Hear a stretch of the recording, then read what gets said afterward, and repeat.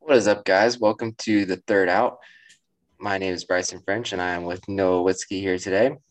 To get started off for our episode, we are going to look at the MLB lockout, which happened actually one day after we recorded our last podcast. So we kind of knew it was going to happen, but it's officially happened now. So Noah's going to give us a little rundown on what happened, and really the most important thing is what each side wants. What does the Players Association want, and what does the MLB want? Yeah, so I'll just start off with what the MLB claims they want, as it is the shortest here. They pretty much want everything to stay relatively the same there, and then they want to expand the playoff a little bit. That's pretty much all they're wanting to do at this point. Now, the Players Association has a little bit more demands here. Uh, as they there's a little bit of a tanking issue that me and Bryson had talked about here. It hurts the market for older players there. They want younger players to get paid sooner. Um, most of the players aren't going to be eligible for arbitration until after the third season there, and they won't be free agents till after their sixth. And this is pretty much just a money issue there, and the salary cap will not. Salary cap's not going to be very team friendly there. It's going to be pretty much player friendly and pretty much force teams to tank to stay competitive or be competitive, I should say, not stay competitive. Yeah. It's interesting that I feel like the MLB Players Association, their interests conflict with each other, with themselves almost. Like you don't want teams to tank, but you want to force the teams who would tank to not tank. Not that was a bad way of putting that. But you force the players to tank basically by saying you have to pay us more money, right? You have to pay the young players more money now. You have to sign the old players. So you're really making it so that the players at the top are going to be rewarded a lot more, and the bad teams are never going to be able to get anywhere. So they're going to have to tank without even trying. They're just going to be bad. They Yeah. want to stay. The Players Association wants to stay anti-salary cap. That's fine. Yeah. But they want the competitive balance tax to get bumped up. And that, again, that's going to force players to tank more often because not all the teams are going to be able to keep up with that. So Yeah. I agree. I understand what the MLB Players Association wants, but with trying to go for both sides, with trying to get teams to be more competitive and getting teams to pay more money, those two things kind of conflict with each other, I think. So it's going to be interesting to see how they try to get both of those. Yeah. I mean, the anti salary cap's the only good thing that comes out of this. I mean, Yeah. that stays the same. Yeah. But yeah, I mean, you can't really have, they conflict. You can't have both these things and stay competitive. I think that's the problem the MLB is coming up with. So I mean, Yeah. for me, I would like to see the older players get jobs. I feel like that would take care of a lot of the tanking. Yeah. And I would like to see the young players get a little bump in salary, but you can't be moving the tax then at that point. Yeah. No. Because if you move the tax, then the other two things go away. So Yeah. It's going to be interesting to see how all this plays out. Uh, because I mean, neither one of these sides is going to budge at this point. I mean, it's only been about a week. Um, I'd expect it to last fairly long, yeah, and probably till there's March. no competition or no communication going on between these two either right now. Really, Yeah. I it's mean, almost like dead silence. They're not getting very far with these negotiations. yeah. I mean, something that I talked about in the TikTok we made. I mean, they flew in for a 7 minute meeting. I mean, they had no intentions of coming to a deal. I mean, they flew in for seven They weren't minutes and even then close to left. agreeing on anything. No. I mean, why would you? I just don't understand why they would come in and they'd fly in for a 7 minute meeting. I mean, yeah. So we hope it's done before the season rolls around. That's going to be the big question for most fans. But like, we want to see some more free agency too, though. Like that's still got to go on in this offseason. There's still a lot of free agents that need new homes. Yeah. All that's gonna have to be sorted out once this comes to an end. So we'll see what happens. Yeah. But it's really up in the air, and there's not much we can say about it other than that. Yeah. Probably miss some spring training, but as long as there's a season. Exactly. So the big bit of baseball news that we have now is there was a Hall of Fame not induction, but a election vote, I guess I should say.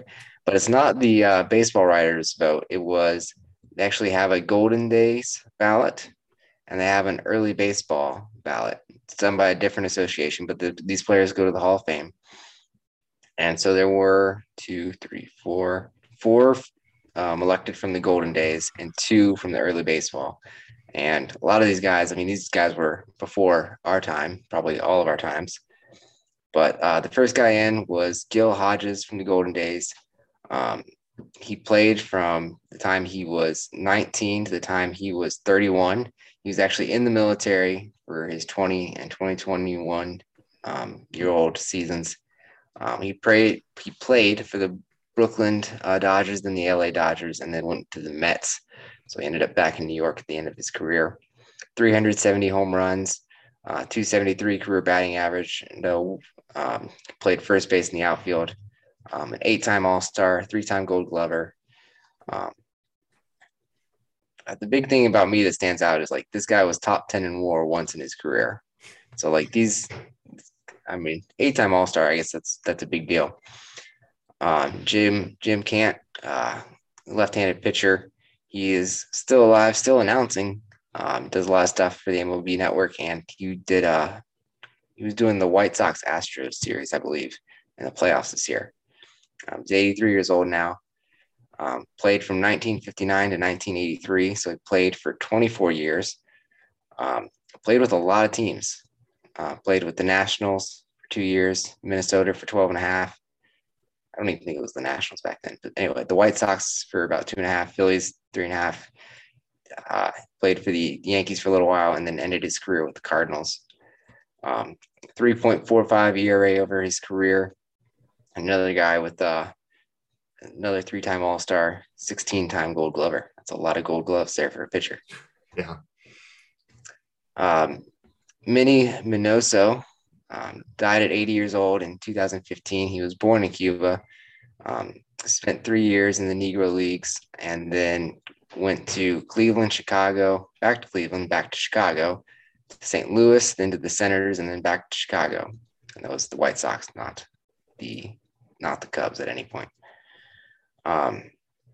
Played from the time that he was 20 to the time he was 38, and then he came back when he was 50 years old and went away for a little while and came back when he was 4 years old. So that was an interesting fact about him. He was a low strikeout guy, a solid batting average, 299 batting average for a lot of times, his career average. 13-time All-Star. I think he was probably one of the most standout players that made the Hall of Fame this year in this list.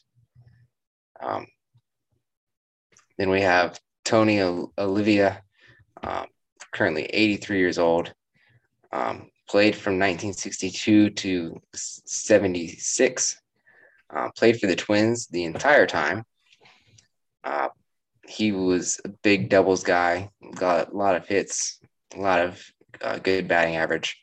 The big thing about him is his OPS plus was 131 over his whole career.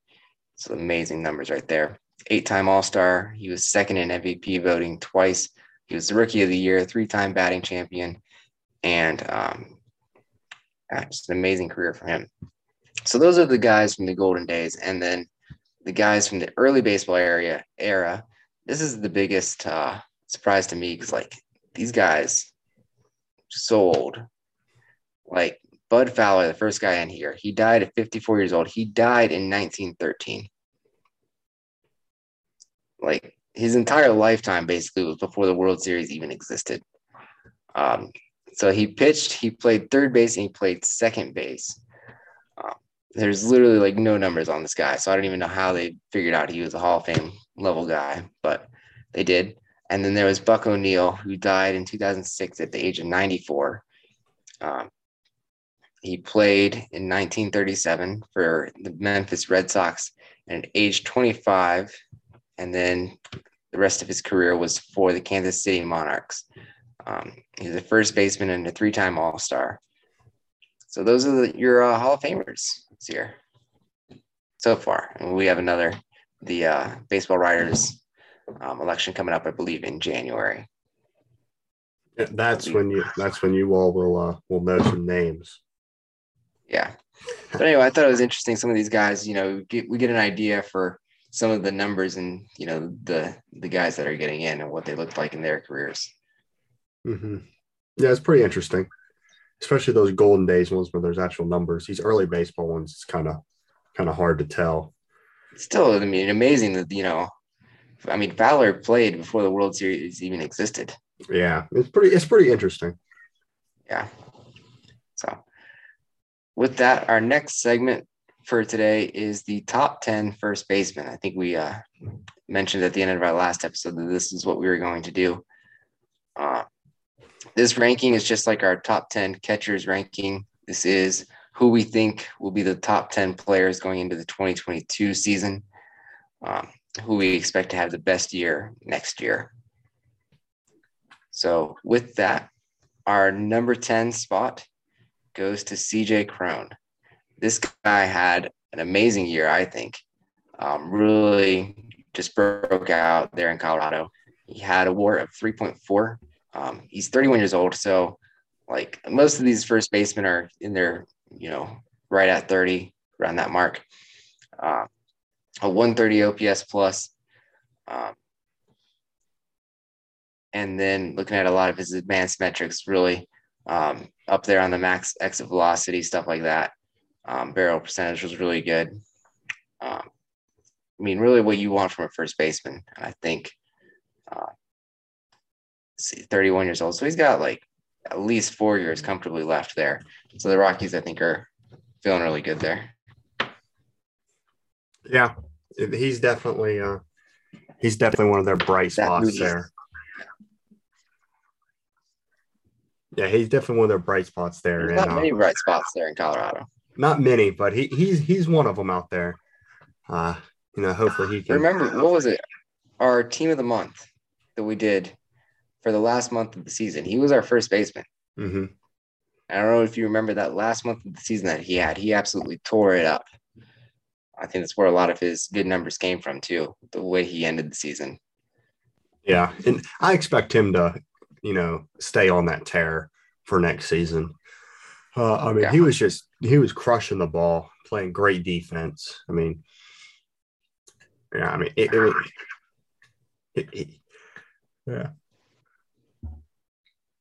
That moves us now to number 9, and we're going to move to Seattle for Ty France. Now, I don't know if he should even be on this list because I don't even know if you really want to consider him a first baseman. This guy is a great utility player, really just moves all over the infield. But he had a WAR of 4.3.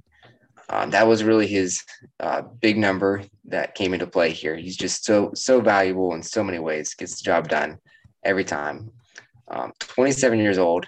We really went with youth for this list. Like there are a lot of really good older first basemen, but we really went with the young guys on this list. The OPS plus was 128 and then an amazing 290 batting average, which you don't see much of that anymore. And very good defensively at first base. He's a slower guy. So like as a utility player, it's maybe better that they keep him here. But he was one of the better first basemen when it came to strikeout rate. More of a contact guy than a lot of the other first basemen here on this list, though. Yeah.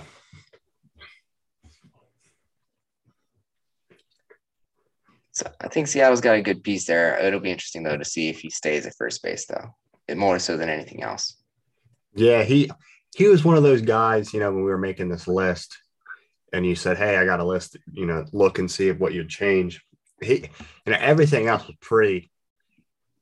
was pretty much where I'd put it. But this one was like, I don't know if you consider him a first baseman or not, but yeah, it's interesting because it, he spends most of his time probably at first base. I don't know how you split up the Yeah. positions, but he probably spends most of his time there. So probably consider him a first base, but it's amazing how he moves all through the infield and is pretty, pretty effective anywhere he plays. Yeah. I mean, he's such a key piece to this team offensively. And then you look at the fact that, defensively at first base, he was, I believe, one of the best on this list. Oh, yeah. Actually, the second best on the list defensively. Mm-hmm. So, besides a guy that won a gold glove. So, we could have considered him at second base. And I think he probably, if we had considered him at second base, he would have ranked higher than number 9. Yeah. Just because of the weakness at second base. Like, first base is filled with MVP level players almost, a lot of the way down. Yeah. We'll see there's a like. I mean, there were MVP level players that were left off this list. Yeah. I mean, it's crazy how loaded first basemen are this year, and looking on the next. Yeah. So that moves us now to number 8, and we're going to move east to Philadelphia. Rhys Hoskins. This is an interesting one because he did not have the best year from a numbers perspective. And maybe in his career, he hasn't lived up to his expectations really at any point completely, at least for what I expect from him. But if you look at the advanced metrics, he is absolutely killing it. So we look at his average exit velocities in the 83rd percentile. Like all these numbers, like barrel percentage in the 94th percentile, like all the hard hit percentages, he is from 70 to like 95th percentile, which is really good. And it's better than a lot of other people on this list. Mm-hmm.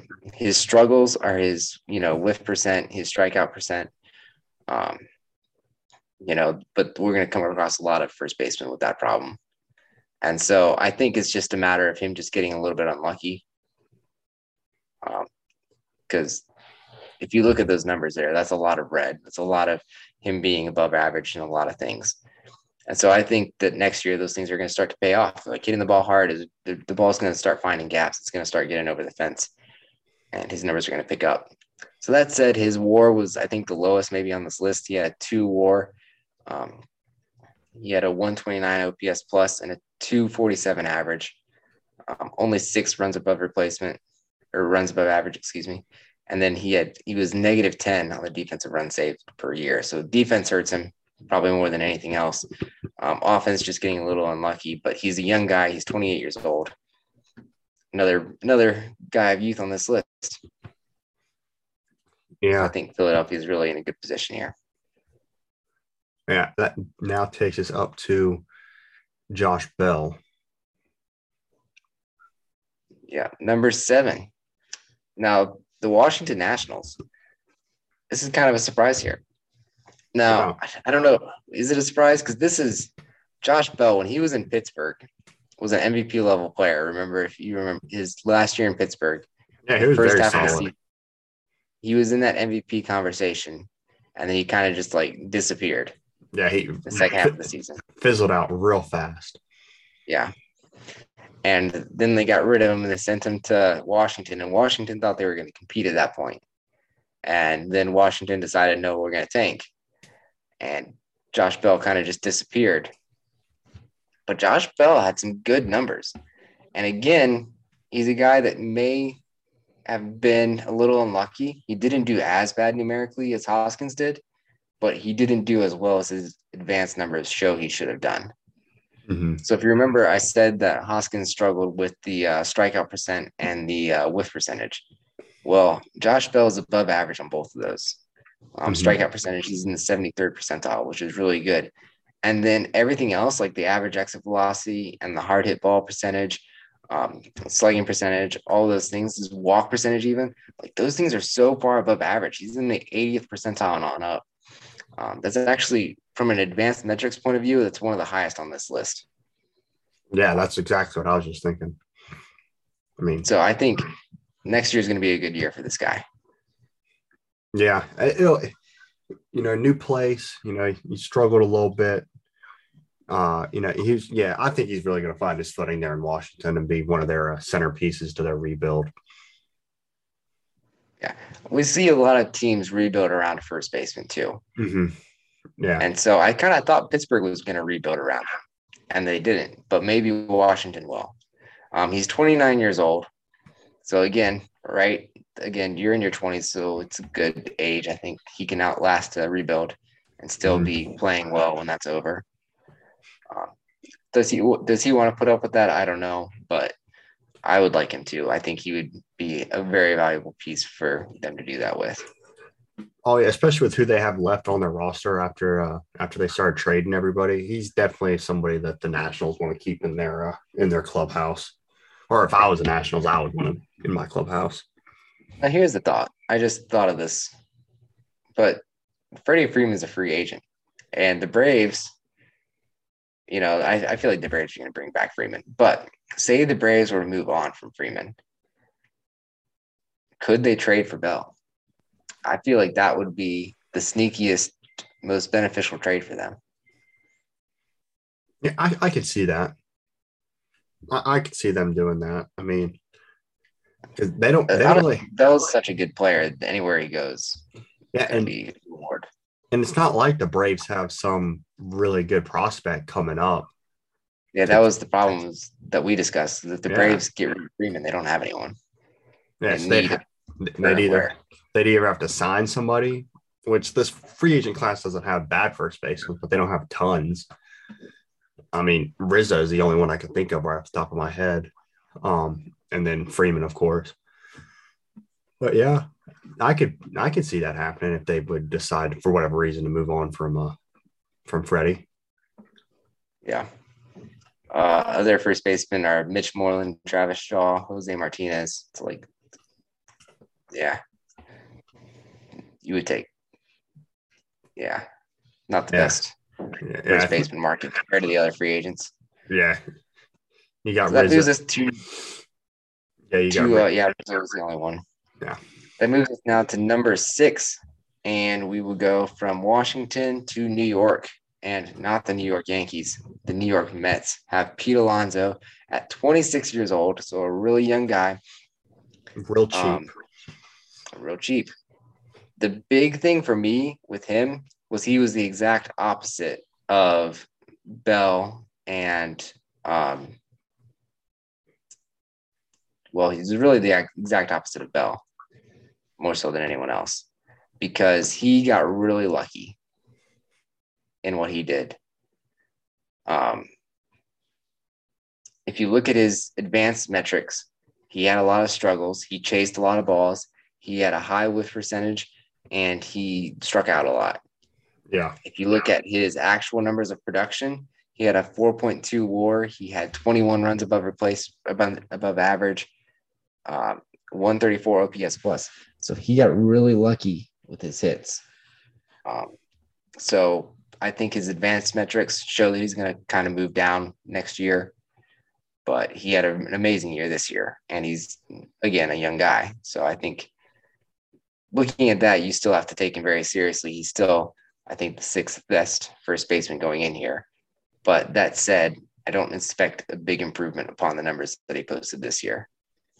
Yeah. This is a good range for him, gauging on, his metrics. But yeah, he's one of those guys that either hits it 500 feet or misses it by about 6 to 8 inches.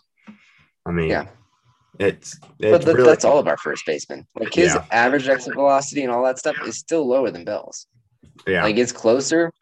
Because, if you look at the chase rate, it's not even close. Bell blows him out of the water. Yeah. But if you look at, the average exit velocity, Bell is still slightly better. So is Hoskins. Yeah. So I think this is the highest Alonso will ever be. So, I could see Bell skyrocketing in a year or two to, a higher number on this list. But I think Alonso is, at his ceiling right now, but maybe a little more maintainable. We'll see.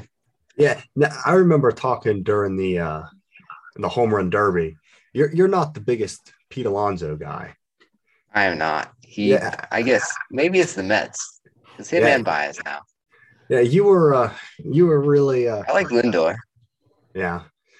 I mean, yeah. I don't know what it was, but like, yeah, I don't think he's that like he's not going to win. He's not that good.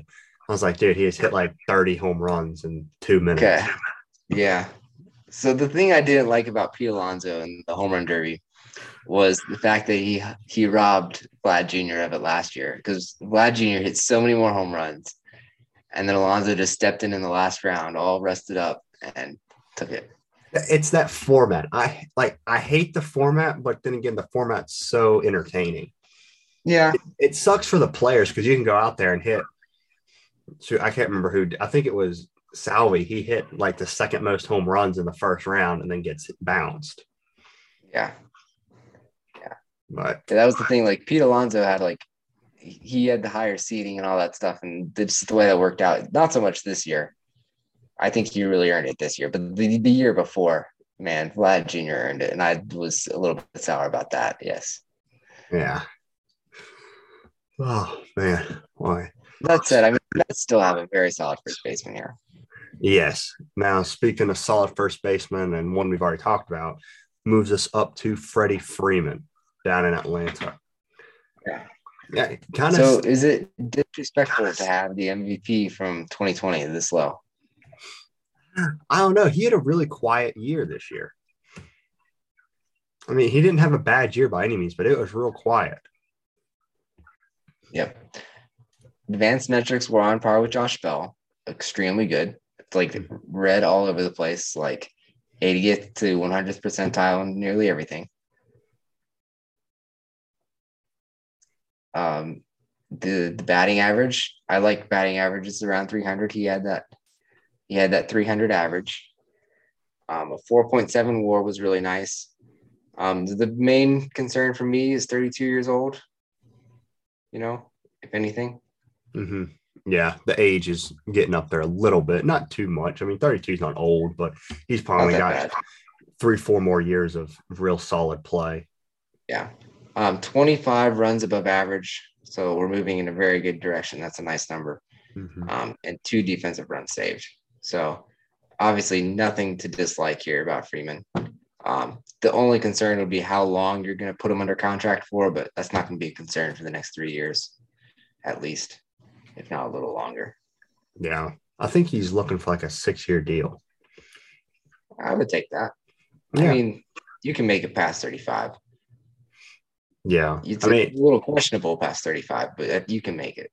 yeah. I mean, you just get a 6-year deal. I have most of the salary in there in the first 4 years, and then just not have much salary the last 2. I mean, that wouldn't be bad.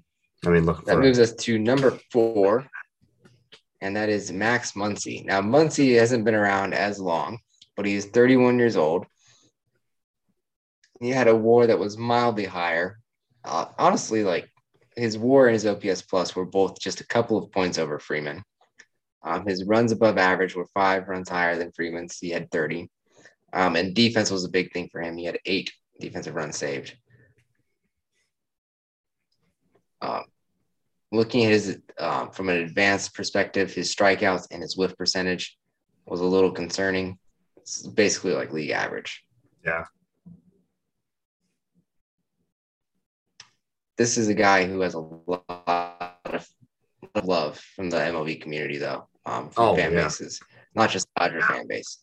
And it has a lot to do, I think, with where he came from and his the way he made it into the league and just what he does for his team, really, the way his whole team looks up to him. Yeah, I mean, he's definitely one of those role model guys that you want in your clubhouse, I mean, yeah, I mean, you don't hear stories about him causing trouble in the clubhouse or causing drama or anything about contract talks or anything like that. I mean, he's a real solid dude. Yeah. So the interesting thing, if you were looking at Freeman versus Muncy, really here, say like I think they're very different in terms of like natural talent because the track that Muncy had to take to get into the league versus, the track that maybe Freeman had to take, which was, not easy, but, he wasn't, working out in high school, waiting to try to, get a tryout with the team, really, like Muncie was. Yeah. That said, at this point in the careers, they're nearly identical. I mean, Freeman is much more of an average type of guy, but in a lot of ways, and what they do for their teams, they're very similar. Yeah. And the support they give for their team. I may give Freeman the nod as, a mildly better offensive player just because I'm a big batting average guy, but the defense Muncie takes, and he takes it in a big way. So, yeah. I mean, I didn't really realize how close they were here until I'm looking at their stats, side by side. I mean, they're very, very similar. Yep. Now that moves us to number 3. And this one will move us out to St. Louis and Paul Goldschmidt. Now, the age is the main concern here for Paul Goldschmidt. That said, the other numbers were a solid jump up from Max Muncy and Freddie Freeman. Yeah. I think biggest of which is the WAR and the runs above average. So if you remember, Freeman had runs above average of 25, Muncy of 30, and then we jumped to Goldschmidt with 40. Yeah, and so that's a 10 run difference. Yeah, and the WAR jumps all the way up to 6.1. Yeah. So that's a win point like 2 over Muncy and a win point 3 over Freeman. His batting average was very close to Freeman's, around that 300 mark. His OPS plus was in the 140s, his first guy to get into there. And then again, a Gold Glove caliber player at first base. Yeah. I think the big thing here for me was the consistency over years. Muncy and Freeman have had consistency over years. A lot of our first basemen here have. But, I mean, Goldschmidt has been near MVP level his whole career, and he's still there.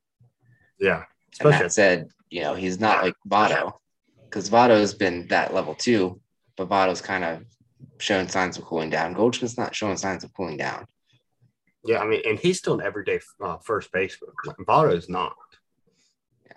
So, I mean, at 34 years old, still out there every game, putting up these numbers, but pretty impressive. Not having injury problems either at that point. I mean, I can't remember the last time he was hurt. Yeah.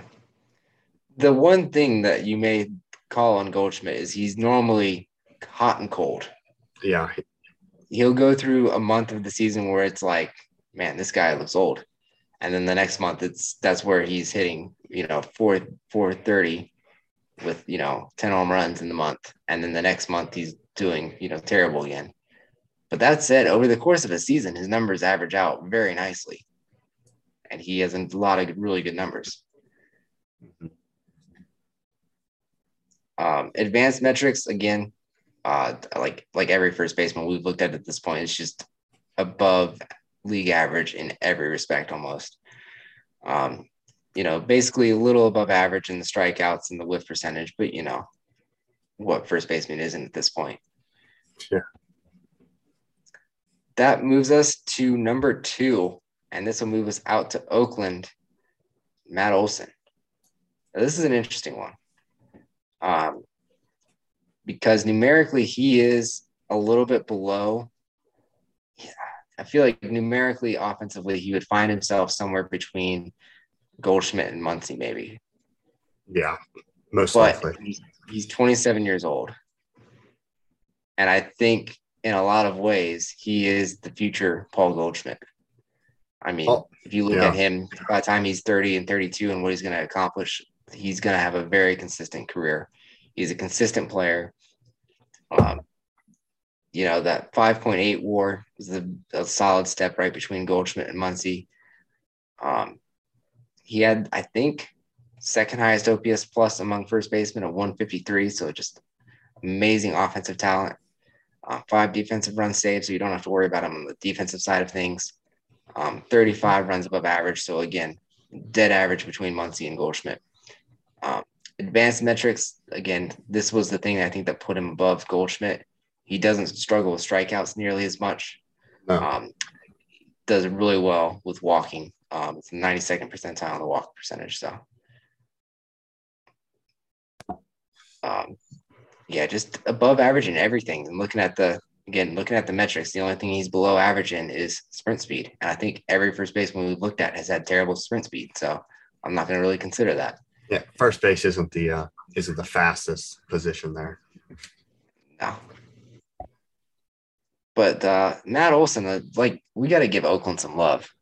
And I think going through this list, we may give them a lot of love. But Oakland's a team that I've always enjoyed. I love my small market teams. The way they do things is so great. I love it when they find players like this. Yeah, now if they can keep them, that's the only thing. Yep. I think, he seems like the kind of guy that they would keep. He seems like a Goldschmidt type of guy that even if he leaves, I don't see him going to the big teams. Like he just seems like the right fit for, like a Cincinnati or a team like that. Yeah, all those small market teams, Milwaukee, Cincinnati, Tampa. And he's a smart sign too. Like the small market teams have to sign smart players. Like the Cardinals signed Goldschmidt because he's a smart player. They signed Arenado because he's a smart player. I feel like Cincinnati would sign Olson because he would be the perfect, future Votto, in a way. Yeah. Step in that role. So I don't know why I think it's Cincinnati, but maybe just because he's a lot like Joey Votto in a lot of ways, I guess. But yeah, I see the similarities there. Yeah. That takes us now to number one. No surprise, it's Albert Pujols. Just kidding, it's not. Albert Pujols. Jeez. Has Pujols announced his retirement yet? Is that a thing? No. I don't know. I thought he announced it like at the end of the season, but I hadn't seen anything other than that. I feel like I would have definitely seen something. He would have had a lifelong Albert Pujols fan. I feel like I would have known that. Anyway, number one is Vlad Jr. Yeah. So it shouldn't be a surprise. Yeah, especially after last year. Yeah, pretty similar to Albert Pujols, In a lot of ways. Because, Albert Pujols came on and won the Rookie of the Year at what, like age 21? Something like that, yeah. 2021. And Vlad's 22. Yeah, 22, so and I think competing for the MVP. We look at the ages here on this list. Ty France was 27. 27 years old is the next closest player in age, and Vlad's 22. Yeah, and we got Pete Alonso at 26. 26, sorry. Yeah, so 26. Yeah. So, it's pretty Vlad significant. Jr.'s 22. That is a massive difference. He had the highest WAR. He had the highest OPS plus. He had the highest batting average. He had the highest runs above replacement. Offensively, obviously, he's the best first baseman. And he's by far the youngest. I don't see how it could be much of a competition between him and anybody else, honestly. Yeah. It's not even close. You can't put anybody else in the conversation with him at this point. Yeah. Again, I'll say this again. I've said it a lot. I love my first baseman. I love any player that gets solid contact and hits for average. Vlad Jr. is the best at that. The 311 batting average, like a guy his size, a lot of, people would look at him and expect, a lot of home runs and a lot of strikeouts. He doesn't strike out that much. No. He's very disciplined. He walks a lot. He knows the strike zone. He does whiff a lot, but that said, he whiffs in the right points at the right time. Like he knows when in the count to do it. Just such a smart hitter. Offensively great and defensively 2 runs saved over the year. So not a liability at first base. No, not at all. There's not much more to say. You pretty much said it all. He doesn't strike out. He whiffs, but it's not like he's whiffing on third strikes. It's, first pitch or, second strike. Runs against average, 45. That's easily the highest there. He's hitting 311. OPS plus at 169. And he's doing all this at 22 years old. That's what blows my mind. Yeah. And so we've talked, like, he is, I think, the best offensive player in baseball. Yeah. Otani's up there with all the things Otani does, though. But, like, Vlad, from an offensive perspective, exclusively, Vlad's the best offensive player. Like, if you want to take a kid and be like, yo, this is how you play offense, this is the player you show them film of. Like, this is the player you want them to model and be like. Oh, yeah. I mean, I don't even think it's close, offensively. Yeah. And I think that will speak a lot to the terms of consistency that he might have, as far as, like, you might be concerned about some sort of, like, third year slump from him. Maybe his third year in the league will be a down year for him, that type of thing. But, like, you look at his swing, I feel like it's consistent enough to where even if he has bad times, it's not going to be that bad for him. Yeah, it would be bad for his numbers, but it's not going to be bad numbers in general. Like, his bad will be an average year. Yeah, his bad will be Ty France year. Yeah, that's probably a pretty good comparison. Yeah. So that said, that is our top 10. I would like to bring up two honorable mentions. Two guys that may very well prove us very wrong on what we did with this list. One was Jared Walsh for the Los Angeles Angels. This is the guy that shoved out Albert Pujols, which isn't saying much at this point, but, it happened, so it's a big deal. He had a 128 OPS plus. He's 28 years old, so a good young guy, but he's even younger in terms of how long he's been in the league. Defense is a big problem for him, but I think he can do a lot for his team offensively. And then the other one is the MVP from 2020, Jose Abreu. He's 34 years old, which is the big concern. But, like, this is the guy who still could, like, if he walked out and won the MVP next year, I wouldn't be that surprised. Yeah.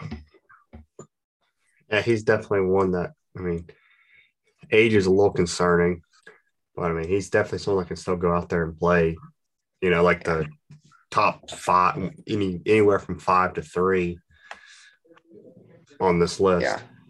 So, I mean, the first baseman of a team is normally the guy that you find hitting in the middle of their lineup. So I guess it makes sense that these are some of the best players in the league. Like, we're going to do second baseman next. And if you were to give me Jose Abreu or, put Jose Abreu amongst the second baseman, I would say Jose Abreu would be, like, among the 3 best. Oh, for sure. As far as, like, his level of play to theirs. But first baseman is just so tough. Yeah, there's a lot of good first basemen. I mean, we only did 2 honorable mentions. We probably could have done 4 or 5. Oh, yeah, we left out Rizzo too. Yeah. But I mean, like, I left out these guys because Walsh, we don't really know what he's capable of at this point. And Abreu, we know what he's capable of. I'm taking a wager that he's not going to do it at this point. Yeah. That he's just going to be that solid middle of the order, like Pujols late in his career in St. Louis, like 100 RBIs, average near 270, just assists his team as best he can. But, like, we have a list of 1 through 10. I would say 8 of these guys could win an MVP, and I wouldn't be surprised. Yeah, that's probably pretty good number there. All 10 of these guys could be an all-star game at any point. Oh, yeah. You look at CJ Cron could do it, Ty France could do it, Josh Bell has done it, Alonso, Muncy, Goldschmidt, Olsen, Vlad, like, all those guys. So, alrighty, guys, that is our episode for today. Today is December the 8th. I'm sure you guys are listening to it on a date after that. But we really appreciate you guys joining us. Make sure to follow our Instagram and we now have a TikTok, also called The Third Out, same name. So make sure to check those out and come back next week for our next episode where we will look at the AL East and their offensive needs if they ever get out of the lockout. So see you guys later.